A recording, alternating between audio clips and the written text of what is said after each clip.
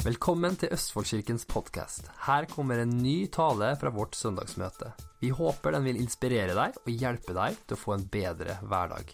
Det er veldig, veldig bra. Og på en måte så passer det litt inn i egentlig dette med hva jeg ønsker å prate om. Men før jeg gjør det, så tenkte jeg bare å lese en litt hyggelig mail som vi fikk nå denne uka her, som jeg synes var veldig oppmuntrende, hvor det står: Hei Erik, vil bare sende en hilsen til deg og staben i Østfoldkirken og takke for fine programmer. Jeg sitter i rullestol, så søndag går jeg i din kirke på Visjon Norge.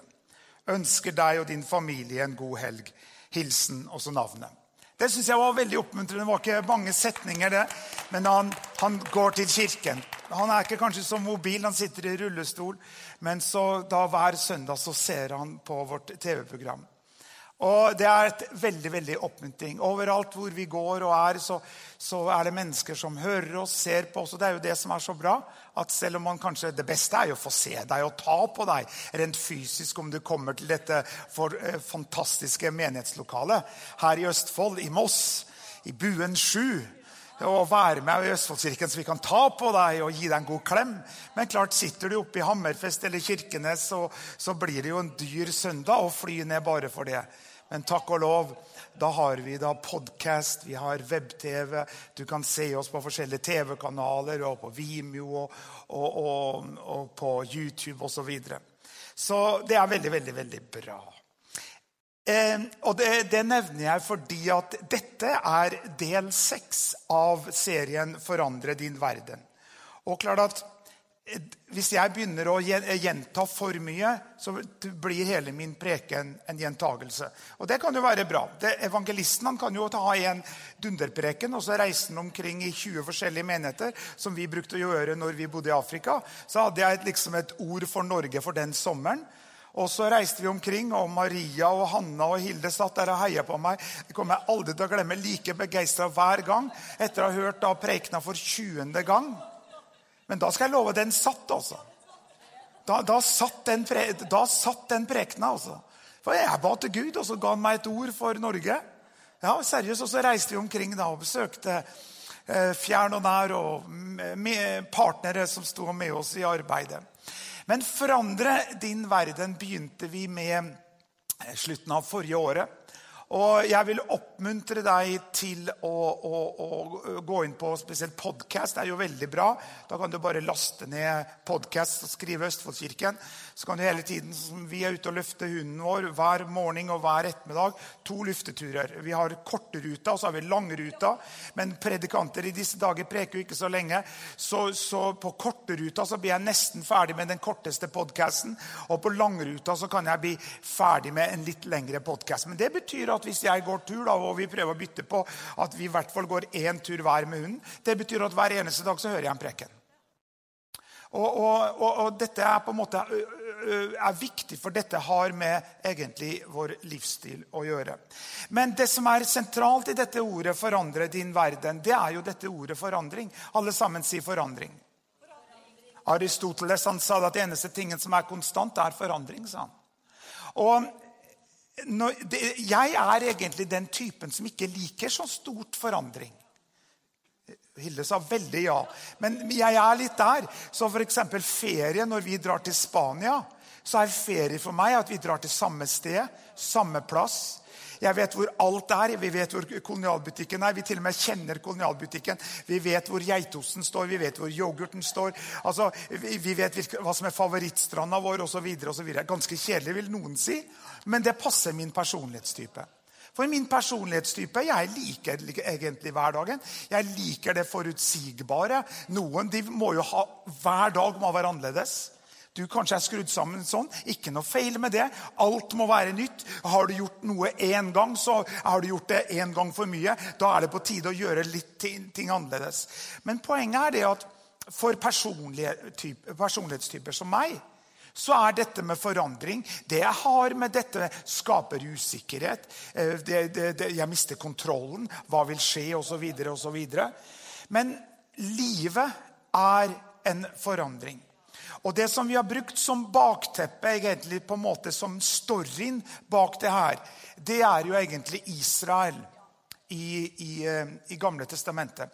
Jeg tar meg ikke tid til å lese alle de tekstene vi har gjort. Det tror jeg gjorde på del 3 eller del 4 eller del 5. Men jeg bare nevner det. Og de tekstene finner du blant annet i 5. Mosebok kapittel 1. Du finner det i 4. Mosebok kapittel 13. Du finner det i 4. Mosebok 13. 14 og forskjellige tekster der. Men det som da storyen som jeg bruker som et utgangspunkt for å løfte fram et budskap som relevant til oss for å hjelpe deg til å få en bedre hverdag.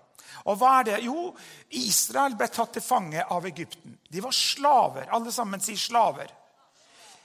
De var slaver i Egypt i 400 år. Og de var skikkelig slaver, ble pisket, ble plaget, de jobbet til døds og så videre. Så det betyr 400 år med slaveri. Betyr jo at det var flere generasjoner som kom og gikk, som hadde egentlig akkurat mer eller mindre samme livssituasjon. Hva var de? De var slaver. Så om lille Pelle spurte pappa hvordan det var når han var liten, så ble det en historie om det å være slave. Spurte lille Pelle farfar hvordan det var å være når han var liten, så ble det en story av å være slave. Eller hans bestefar eller tippoldefar og så videre. Fordi at hele deres liv dreide seg om, de hadde ingen frihet, de var slaver. Og så ropte de til Gud, for det er ikke noe hyggelig å være en slave, fordi at en slave har mistet råderetten over sitt eget liv. Du tjener kanskje bare, kanskje ikke du får lønn en gang, fikk kanskje knapt nok penger til mat. Men de begynte å sukke og rope til Gud. Og så vet jo vi storyen, at Gud reiste opp en mann med navn Moses. Gud måtte gå noen runder med Moses, for Moses var ikke akkurat den som var taletrengt, og hadde ikke så stor selvtillit, og han syntes en stamme. Så han fikk sin bror Aaron på en måte å stille opp og si det som måtte trengs. Han var mer stor i kjeften enn Moses var. Og så kjenner vi historien at Gud på mirakuløs vis gjorde at farao på en måte i et svagt øyeblikk lot Israel fare. De kom seg inn i ødemarkene, og når plutselig da på en måte tåka lette for farao, at han på en måte forstod hva som hadde skjedd, men det var jo et inngrep av Gud som gjorde at de kom seg ut av Egypten uten at det var bloodshed, uten at det måtte gå til militærmakt. Bokstavelig talt så lot da Egypt og farao israelittene, flere millioner mennesker, få lov til å fare. Men så angret de seg etter hvert, og så satt de seg etter dem. Og når de skulle krysse da elva, så vet vi hva som skjedde, at Gud åpnet så at israelittene kunne gå torrskudd over elva, for Gud delte elva. Men så lot den da elva sluke egypterne, så de drukna, så de kom seg inn i ødemarken. Wow! Så der var de. I ødemarken. Og der kunne du jo sitte og smatte litt på den kjærlighetspinnen. Hvilket fantastisk mirakel Gud hadde gjort. Nå var det i ødemarken. Wow, fantastisk. Men ferden var ikke over ennå.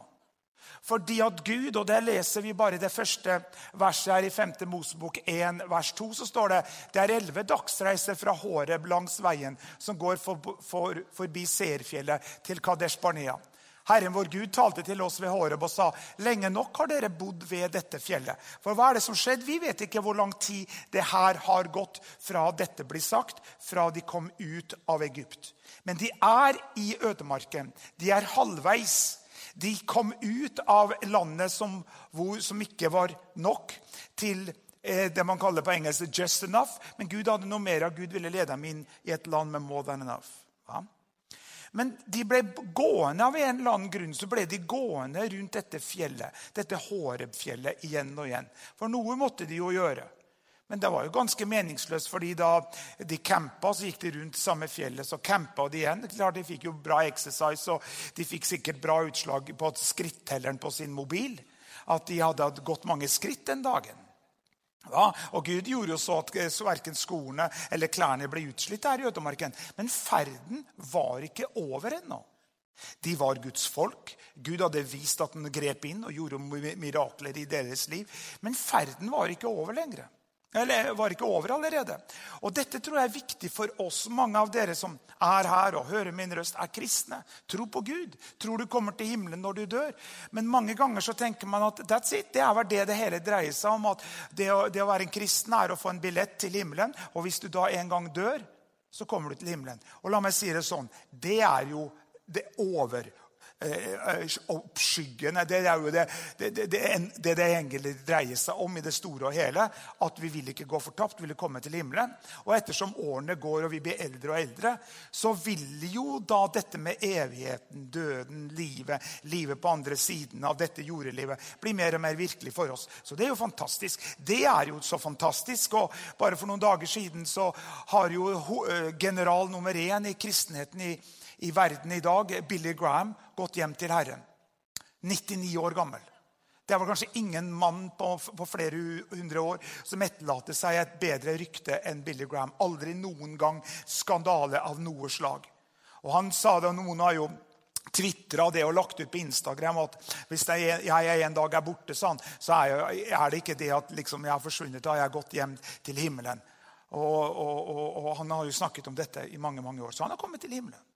Da starter man et nytt liv. Da får man nye kropper, og man kommer til å kjenne igjen hverandre. Og hans kone som har dødd for noen år tilbake, har han sagt igjen og igjen, gleder seg til å møte igjen. Kona si, Ruth tror han heter, som vil ta imot han når han kommer til himmelen. Så det er jo fantastisk. Men det som er viktig at du og jeg forstår, at kirken er ikke et venterom, hvor vi venter på at toget skal komme. Jeg preket en preken for mange år tilbake av et teaterstykke som heter «Mens vi venter på Godot». Og dette ble satt opp på Nationalteatret, blant annet med Toralf Maurstad. Det er egentlig bare 2 skuespillere. Og det er en fantastisk, jeg har lest om at det er en verdenskjent teaterstykke som heter «Mens vi venter på Godot». Det er 2 stykker som venter på Godot. Men det som er at Godot kommer aldri. For Godot finnes ikke. Så de egentlig venter forgjeves, for de venter på noe som ikke kom på grunn av at det eksisterte ikke. Nå skal ikke jeg gå hele den siden av det, for vi møter jo mange kristne som snakker om at de venter på vekkelse, og de venter på gjennombrudd og så videre. Og det er jo fantastisk, det tror vi på. Vi tror på at hele vår nasjon skal bli berørt av Guds kraft. Men for å være litt sånn pikki-pikki, for å være litt sånn, gå inn i den materien, er at hva er det du venter på som ennå ikke har kommet? Venter du på enda en hellig ånd? Venter du på at Gud skal åpne himmelens sluser? Det gjorde han på pinsedag. Den hellige ånd kom på pinsedag. Den hellige ånd ble utøst på pinsedag. Men for Jesus sa, dere skal få kraft når den hellige ånd kommer over dere, og dere skal være mine vittner fra Jerusalem til jordens ytterste ender. Det kom på pinsedag. Men Gud spinna ikke en jojo for en viss tid. Så spinna jojoen ned på jorda, og så ble noen helbredet og frelst og talt i tunger. Og så drog Gud jojoen opp igjen, for du som kjenner til hvordan en jojo fungerer. Du kan få en jojo til å spinne, og så gir du bare et lite rykk, så hopper den opp igjen. Det var ikke sånn Gud gjorde det. Han slapp den hellige ånd på pinsedag. Og siden har den hellige ånd, den tredje personen i guddommen, vært her nede på denne jorda. Hva? Nå tar jeg bare litt sånn sidespor her, men det går jo bra. Jeg preker neste søndag. Ja, vet du. Så det er kanskje jeg slipper å lage mine nye preknotater, for jeg kommer bare halvveis gjennom denne gangen. Veldig greit, veldig ressurssparende, vet du. Men poenget er jo det at når da for eksempel for enten er det jo sånn, enten dør du først, og så går du til himmelen. Men hvis vi er den generasjonen som tar imot Jesu annet komme, og det er ikke Star Wars film nummer 9, det er en bibelsk teologi. Det rimer til og med. Fordi at det som da en dag skjer, er at en dag vil Jesus komme tilbake. Han vil kalle oss hjem. Og hva er det han kaller? Hva er det han tar med hjem? Hva er det han kaller hjem? Jo, han kaller den hellige ånd. Han sier, hellige ånd, that's it. We are through. Jeg snakker litt engelsk også, Jesus, vet du. Høres så fint ut på engelsk. Så siden det er ferdig, nå er vi ferdig, du kan komme hjem. Så når da den hellige ånd blir tatt opp fra denne jorda, så følger jo du med. For den hellige ånd bor jo på innsiden av deg. Den hellige ånd er jo ett. For det står jo i skriften, men ånden selv vittner sammen med vår ånd, og sier at vi er Guds barn. Så når Gud sier, hellige ånd, kom hjem. Så når han går, så går du også. Fordi at du har den hellige ånd i deg. Og da kan jeg si det med en gang, da blir det ikke noe koselig her. Da er jeg fritt framfor mørket. Men da kan du og jeg sitte i himmelen og kose oss. Kanskje se ned på, hvis vi orker, hva som skjer på jorda. For jorda, det jordiske livet uten en hellig ånd, det er fullstendig kaos. Du trodde at det er kaos allerede på jorden i dag. Skal jeg love hvordan det blir en hellig ånd blitt talt hjem. Men hvorfor sier jeg alt det? Jo, det er jo det evighetsperspektivet som vi lever i. Men det som er veldig viktig, er jo at du og jeg forstår at det finnes mer akkurat nå. Jeg jo det man kaller godt voksen. Jeg bestandig tror at jeg 1 år yngre enn jeg Hilde synes det så fantastisk med fremtiden, så Hilde tror bestandig at hun 1 år eldre enn hun Men jeg 39, for min mor har vært 39 nå i 40 år, over 40 år. Men jeg 56? Ja, blir 57. Ja. Og så har jeg jo da som sagt fått 4 barnebarn. Og det har aldri vært bedre å være pastor. Jeg ser på dere her, en fantastisk gjeng. Ungdommen tar over med Kenneth og Hanna og Alex. Og det dumt å begynne å nevne navn her med Andreas og alt, for da glemmer jeg alltid noen navn. Men for å si det for meg personlig, har det aldri vært bedre å være pastor. Jeg kommer rett fra våken nattevakt, men jeg slipper å vaske gulvet først, og vaske toaletten og låse opp dørene. Det liksom åpent, liksom. Bare hive seg massivt med kaffe og kjøre på. Men poenget jo det at rent menneskelig sett, jeg har verdens beste kone. Jeg fikk velge først, vet du, så jeg fikk det beste. Jeg har 4 barnebarn, jeg har verdens beste døtre, jeg har verdens beste svigersønner. Og personlig, det vet jeg, Hilde, jeg sier, vi synes at vi pastor for verdens beste menighet. Vi synes at Østfoldkirken det beste du kan få. Du så close, du kan get to, as to heaven. Hvis folk lurer på hvordan det I himmelen, så kan du bare med frimodighet si, kom til Østfoldkirken. It's almost there. Og jeg håper at også maten vil gjenspeile noe av Herrens nattværmåltid, hvordan de spiser det, for det gratis mat etterpå. Men sånn sett så jeg veldig tilfreds. Livet bra. Livet bra. Og klart det rent menneskelig sett, jeg har en grei bil, og Hilde har en grei bil. Hilde har hatt en bil nå I 5 år, og aldri vasket den innvendig. Det jo, det forferdelig å kjøre den, men det en annen story. Men poenget det at det som av jordiske ting, det som jeg ønsker meg, det lov til å si det, det ikke det? Jeg ønsker meg ikke rosa Tesla, jeg vet Alex. Nei, og jeg ønsker meg ikke en katte. Nei, jeg har hund, ikke sant? Men poenget jeg ønsker meg en hytte på fjellet. Med 5 soverom, minst 10 sengeplasser. Enten på Sjusjøen eller på Venabygdfjellet. Og der Hilde lovt meg at det kommer kanskje I løpet av neste år. Veldig, veldig bra. Kan vi være der og gå på fjellet? For her I Østfold så det jo bare skittvintre. Men det liksom, da har jeg sagt det.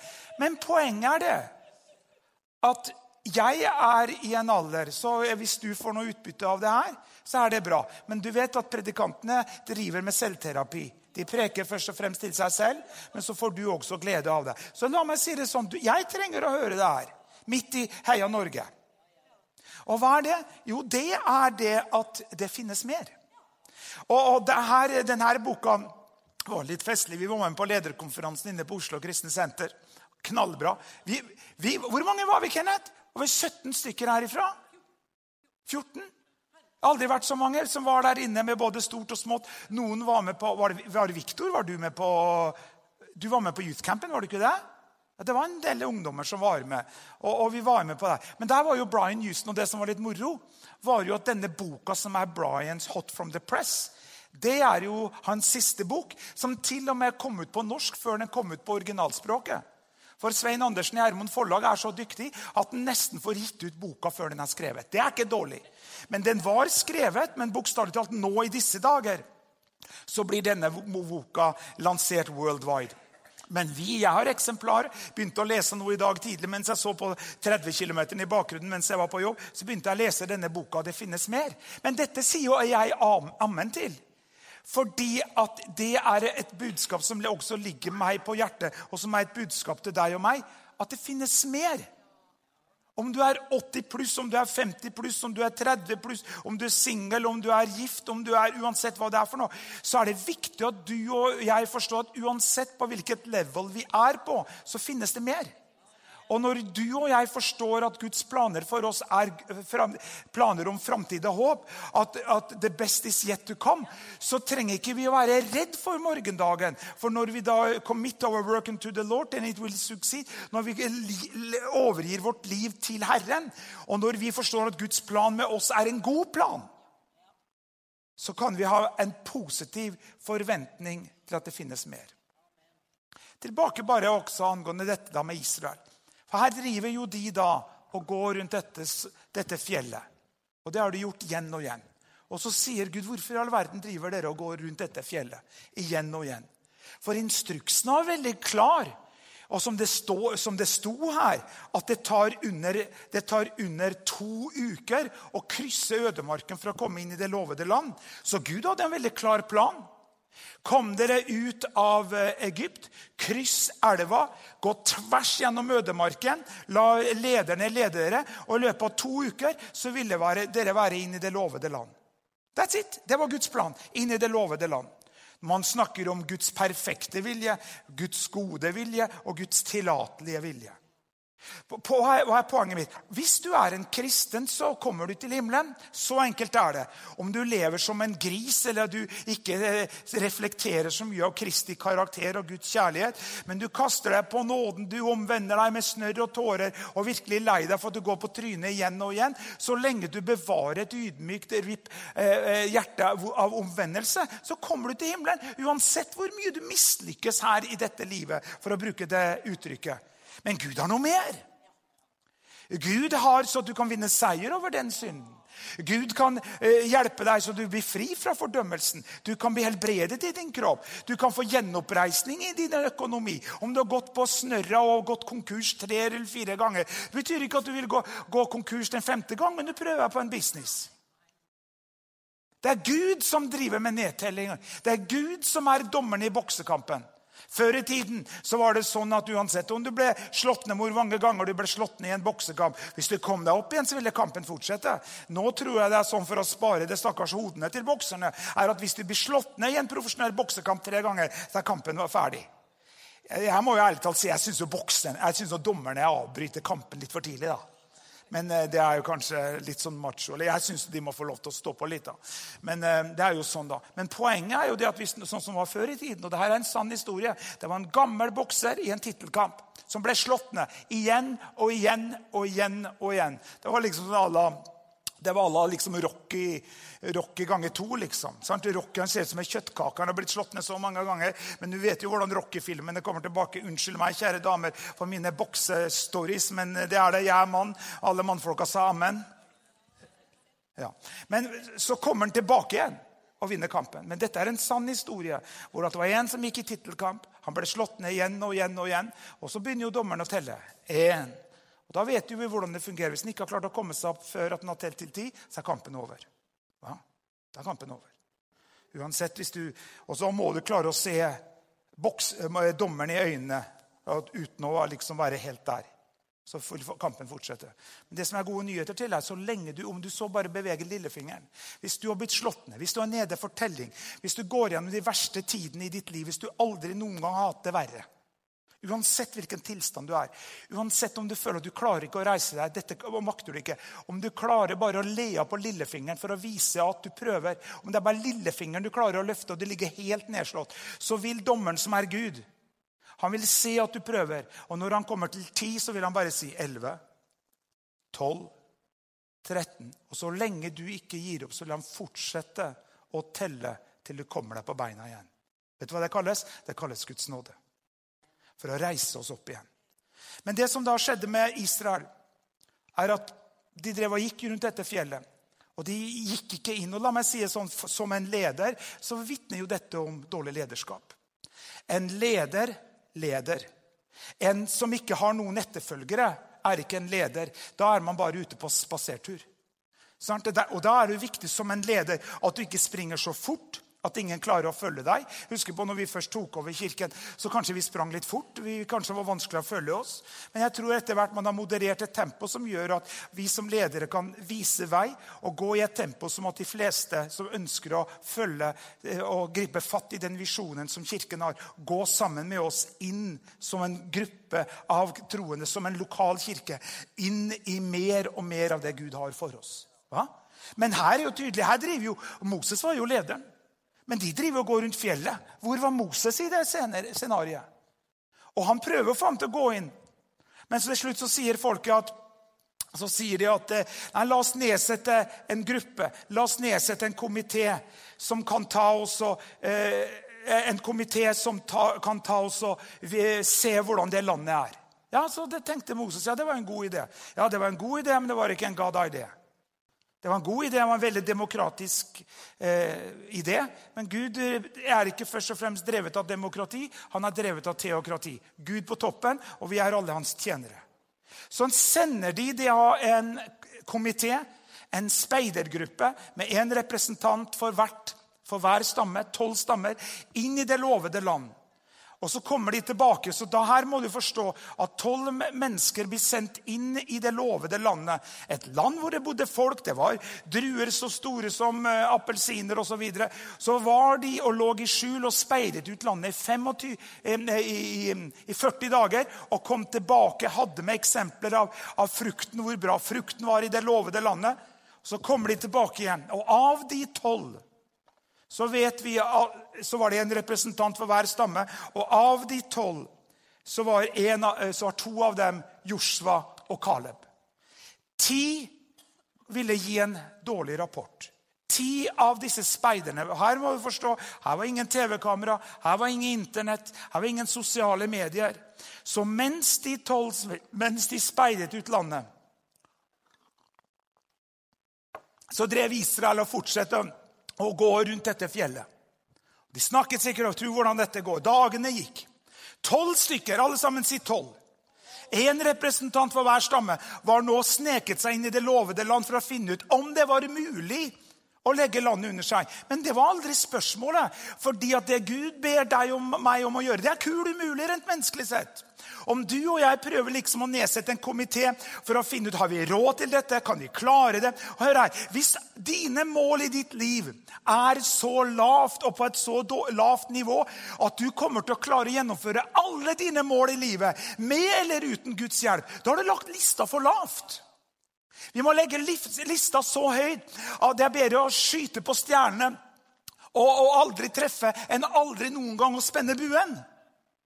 Om du og jeg har så lave mål i vårt liv at vi vil klare å gjennomføre, om Gud hjelper oss eller ikke, så where is the God factor? Hvor Guds faktorens inngripen? At alt makter du i ham som gjør deg sterk. Ja? Så hvorfor? For å finne ut om det var menneskelig mulig eller ikke. Det betyr jo at de skulle resonere seg fram om det var mulig. Så de kom jo tilbake. Hele folket var spente, og de skulle gi en rapport. Josva og Kaleb prøvde alt det de kunne til å få ham til å forandre mening. Men flertallet fikk gjennomslag for sin idé. Og det her kan du lese i 4. Mosebok og 5. Mosebok. De kom fram og sa, ja, landet fantastisk, men det kjemper i landet. Og i våre egne øyne, og i deres øyne så var vi som gresshopper. Hvordan kan de vite det? De hadde jo ikke snakket med dem, for de lå i skjul. Men de hadde en følelse av mindreverd. De hadde en følelse av at vi har ikke sjans til å klare å gjøre det. Så de brakte en rapport til folket som skapte en slik mismøye, negativitet, håpløshet, at folket gråt hele natten igjennom og begynte å snakke om at de skulle skaffe seg en ny leder, nytt lederskap. Lederskapet for bestandig, enten det går bra eller dårlig, så lederskap som får på pukkelen. Og så begynte de å snakke om at de ville tilbake til kjøttgrytene i Egypt. Det skapte en sånn håpløshet. Hva var det som skapte en sånn håpløshet? De ordene som ble talt til dem. Henger du med? Her det flere millioner israelitter som driver og går rundt fjellet. Og 12 personer, alle sammen sier 12. 12 personer hadde fått det oppdraget å speide ut landet og komme tilbake med en rapport. Og den rapporten som ble framlagt folket var majoritetens rapport. 10-2, avstemning. Hvem bestemmer? Og slik fungerer jo et demokrati, og det jo helt naturlig. Det flertallet som bestemmer. Men hør her, det ikke flertallet som bestemmer i Guds rike. Bare for at et flertall mot det eller for det og så videre. Om en mann vedtar en abortlov for eller mot og flertallet bestemmer. Det ikke dermed sagt at Gud med på. Så ja, ok, hvis flertallet bestemmer. Det Gud, det teokrati. Gud bestemmer. Så får du velge selv om du blir på flertallets side og mindretallets side. Det kan jo variere alt etter som klima i den fysiske verden vi bor i. Akkurat nå skal jeg love at mye av det som vi står for, som Gud står for, står det ikke flertallet i Norge for. Hva? Men Gud vil jo ikke da plutselig si, nei, jeg tok vel feil jeg da. Nei, han gjør ikke det, vet du, han Gud. Men poenget mitt som jeg prøver å løfte frem, jeg vet jeg har vært innom akkurat der. Folket står da og ser på disse drueklassene. Wow, Enorm frukt. Men så sier de jo da at vi som, vi kan jo lese noen vers her da. Ja, vent da, hvis jeg tar her, skal jeg bare lese noen verser av den rapporten de ga. Ja, her Josva og Kaleb. Her Josva og Kaleb som taler, jeg må ta litt tilbake igjen. Her for eksempel, ja. Så hevet hele menigheten sin røst og ropte, og folket gråt hele den natten, etter å ha hørt rapporten fra disse. Alle Israels barn klaget til Moses og Aaron, og hele menigheten sa til dem, om vi bare hadde dødd i landet Egypt, eller om vi bare hadde dødd i denne ørkenen. Og hva det som skjer? Dette responsen etter at de 10 hadde fortalt sin konklusjon. Dette helt umulig. Hvem det som får konkludere i ditt liv? Hvem det som får det siste ordet i ditt liv? Det legen? Det en bankier? Det arbeidsgiveren din? Hvem det som får det siste ordet? Og det derfor at det står så tydelig, og jeg har vært innom det, jeg bare nevner det igjen, fordi at derfor står det jo i skriften, hvem hører du på? Fordi at disse som var igjen i ødemarken, det var jo egentlig prisgitt rapporten som de 12 kom med. Så hvis de hadde kommet med den rapporten og hørt, Josva og Kaleb prøvde jo til det siste, det kalles for lobbyvirksomhet. De prøvde jo det til det siste å få dem til å forandre mening og sagt, hør nå her gutter. Det hadde sikkert gått bedre om de hadde fått inn noen damer kanskje, men dette var bare menn på den tiden der da, som var der inne. Så sa de, hør her nå gutter, om vi kommer og gir denne rapporten, og jeg har hørt hvordan dere har vreket av dere, at dette ikke mulig, og vi kommer til å dø, og vi blir spist opp, og vi var som gresshopper i deres øyne. Dere har jo holdt på og malt på det her hele tiden. Hvis dere går og sier den rapporten til folket, flere millioner israelitere, du kan jo tenke deg hvilken respons det blir. Men de gjør det ikke på dem. Og da til slutt, så når det hadde skjedd, og folket ville steine Moses og Aaron og ville tilbake til kjøttgrytene, da til og med hadde Gud fått nok. Og Gud hadde telling på til og med hvor mange ganger de hadde gjort opprør mot seg. Derfor leser vi i 4. Moseboken 14:24. Men fordi det en annen ånd i min tjener Kaleb, og han har fulgt meg helt og fullt, vil jeg føre ham inn i det landet han kom inn i, og la etterkommere hans få arve det. På New Living Translation så står det, but my servant Caleb has a different attitude than the others have. He has remained loyal to me. Så hva det da som skjer? Jo, Gud sier, that's it. Dette folket kommer aldri til å forandre seg. Fordi at de hørte og trodde på den rapporten som de hadde hørt. Og så for det står jo, hvem hører du på? Så kommer da troen av den hører, og den hører kommer ved Guds ord. Så hva hadde de hørt for noe? De hørte om at det her går aldri. Vi kommer til å bli spist opp og drept og så videre. Så de trodde den rapporten til de 10. Derfor sier jo Jesus at vær forsiktig med hva dere hører. Men konklusjonen på den rapporten som blir gitt, for ord skaper tro. Og klart at den gangen, når vi blir jo så påvirket, og hele tiden får informasjon gjennom nettet og så videre. Men her må du forstå, det hadde en enorm impact, den rapporten som de 12 kom med. At de gikk rett i dørken. Dette ble innledningen av og fortsetter neste søndag. Men jeg skal bare si litt grann til. Gud ønsker ikke at vi skal drive og gå rundt fjellet. Derfor det viktig at vi følger et lederskap, vi følger hvor det en visjon som bærer. Vi prøver i denne kirken å vise klart hvilken vei vi går. At det kan være lett å følge for den som vil. Ikke gå for fort, ikke gå for sakte. Men vise at det beste ligger fortsatt foran oss. For det mer, og jeg som sagt driver og leser boka av Brian Houston, vi håper å ha den i bokkiosken her neste søndag, at det finnes mer. Det finnes mer for deg. Det finnes mer for deg, Elsa, for deg, Pelle, uansett hva ditt navn, det finnes mer. Uansett alder, uansett sosial status, uansett hvor det finnes mer.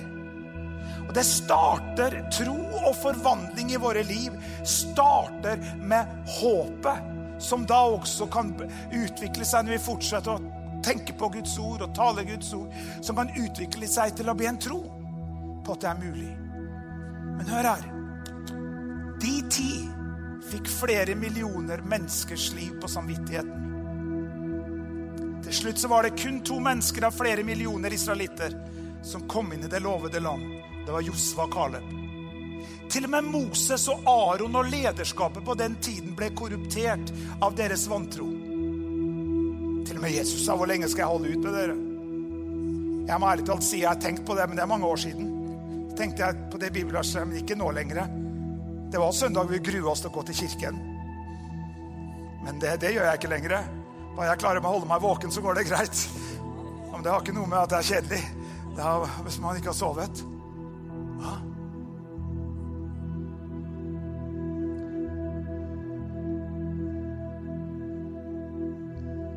Hvem hører du på? Seriøst. Hvilke røster taler høyest i ditt liv? Er det forkastelsen? Er din fars røst av misbruk, av overgrep? Er det mobbingen fra barneskolen eller ungdomsskolen? Er det baksnakkelse på arbeidsplassen? Eller svike over å bli sviktet av din ektefelle, eller uansett hva det var for noe? Hvem roper høyest i ditt liv? Derfor er det så viktig at du og jeg hele tiden vasker oss ren i vannbadet av Guds ord. Lar tanker og ord som er i linje med ordet og er Guds ord, igjen og igjen vil å fylle vårt indre. Så til slutt så det som roper høyest i oss, er det som er i linje med Guds ord, og det som er i linje med Guds vilje for våre liv. Jeg skal snakke mer om dette neste gang.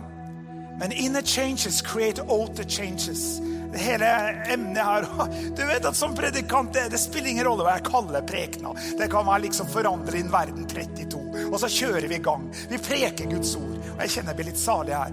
Men det som er essensen av det, at enhver forandring i ditt liv starter med en forandring inni deg.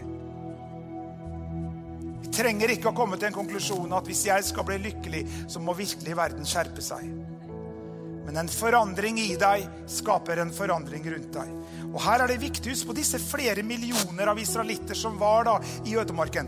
De hadde aldri sett det lovede land. De hadde aldri sett kjempene. De bare hadde med deg noen drueklaser da, som var veldig store.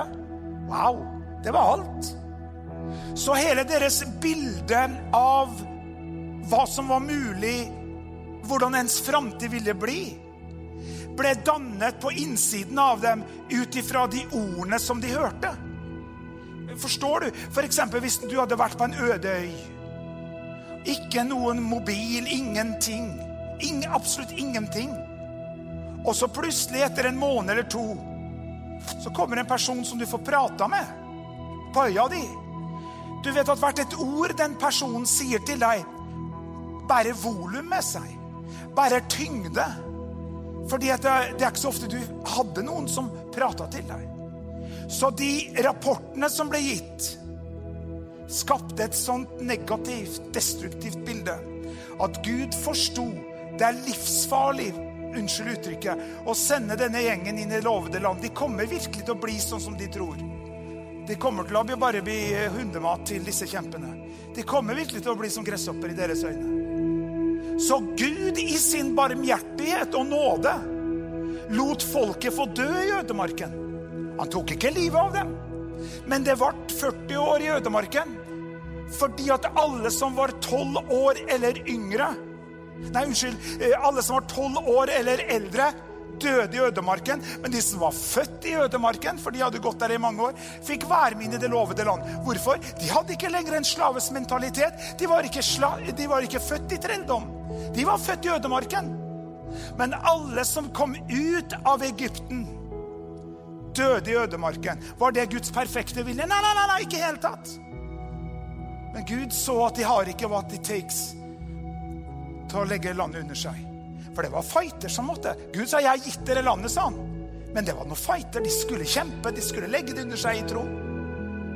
Det var ikke en rød løper, bare å rulle seg inn. Men Gud sa, de hadde det ikke. På grunn av at Gud fridde dem ut av Egypt, men Egypt ble aldri kommet ut av deres indre. De hadde og døde med en slaves mentalitet. Men de som var født i ødemarken, pluss Josva og Kaleb, ble ledet inn i det lovede land. Jeg møter mennesker i min alder som sier vi har opplevd vekkelse, vi har vært med på det, og vi var med på 80-tallet, og trosbevegelsen var med på det, og så liksom så ligger det i måten det blir sagt på, at det liksom det skuffelser, og det ble ikke som man hadde tenkt, og så var det en skuffelse, og var det en menighet som ble nedlagt, og så var det noen ledere som gjorde dumme ting, og så videre, og så videre. Ja, det helt sikkert, alt det der sikkert sant, men det må ikke være en unnskyldning for oss for å gå enda en tid rundt fjellet. Men vi skal gå rundt fjellet og innta det landet som Gud har gitt oss. Fortsetter neste søndag. Forandring i deg skaper forandring rundt deg. Det starter med en tanke, det starter med en forandring. Neste søndag så går vi rett på akkurat der hvor jeg slipper i dag. Men jeg vil tale til deg, du som her og hører min røst. Gud har noe mer for deg. Og det han har for deg gode ting. Jeg vet hvilke planer jeg har for deg, sier Herren. Planer om framtid.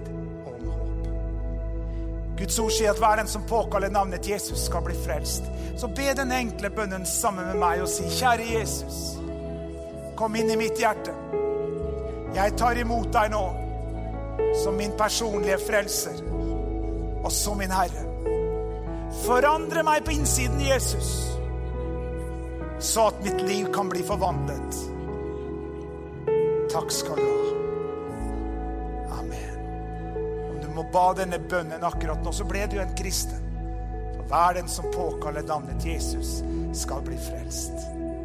Kom til kirken, for du som ser på. Du jo her fantastisk. Kom tilbake igjen. Du må ikke gå glipp av dette neste søndag. Amen. La oss reise oss.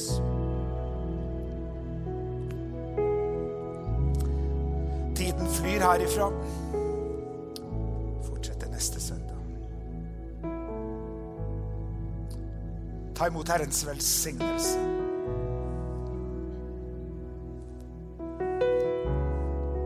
Far Gud, jeg ber at i oss alle sammen så skaper du et nytt rent hjerte, Herre. Et hjerte som lengter etter mer av deg. Du uansett hvor vi i livet, som kirke, som individer, vår sosiale status, økonomiske status, vår velbefinnende, uansett hvor det Så far Gud, så ber Herre, create in us a new clean heart, O God, filled with clean thoughts and right desires, and restore unto me the joy of my salvation, and make me willing to obey you. Skap i meg et rent hjerte, Herre, et hjerte som lengter etter mer av deg. Skap på nytt i oss denne tørsten, denne hungren, denne passionen, at det mer å få. At vi kan løfte blikket, se fremover inn i framtiden med en positiv forventning og vite at du har mer for oss. Det ikke over. Hjelp oss å få denne attityden som Kaleb fikk. Da han var 85 år gammel, så gikk han opp til lederen og sa, gi meg fjellandsbyene. Gi meg noe å sette tenna i. Gi meg noe som jeg kan gripe tak i. Gi meg noe som kan fylle min hverdag. At jeg kan gjøre noen seirer for Gud, også på slutten av mitt liv. Hjelp oss til å ha en attityd at det beste ligger fortsatt foran oss, Herre. Gi deg all ære, lov og pris. Hjelp den som sliter. Hjelp den som har det vanskelig. Løft opp. Kom med oppmuntring, styrke. Kom med en vind fra himmelen, som skaper vind i seilen og gir en framdrift og oppdrift. Og gjør mirakler i våre liv, Herre. Løft dine hender og ta imot Herrens velsignelse. Herren velsigne deg og bevare deg. Herren la sitt ansikt lyse over deg og være deg nådig. Herren løfter sitt åsyn på deg og gir deg fred. Og gå i fred og tjen Herren med glede i Faderens, i Sønnens og den Hellige Ånds navn. Og alle sammen sa Amen. Amen. Far Gud, jeg gir deg all ære, lov og pris, Herre.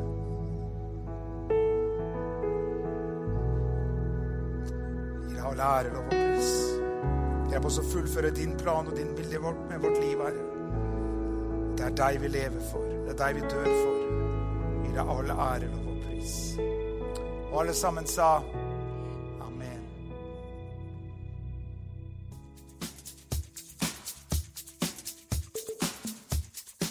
Takk at du lytter til dagens podcast. Hvis du trenger forbønn eller ønsker å kontakte oss, send oss gjerne en mail til post@østfoldkirken.no.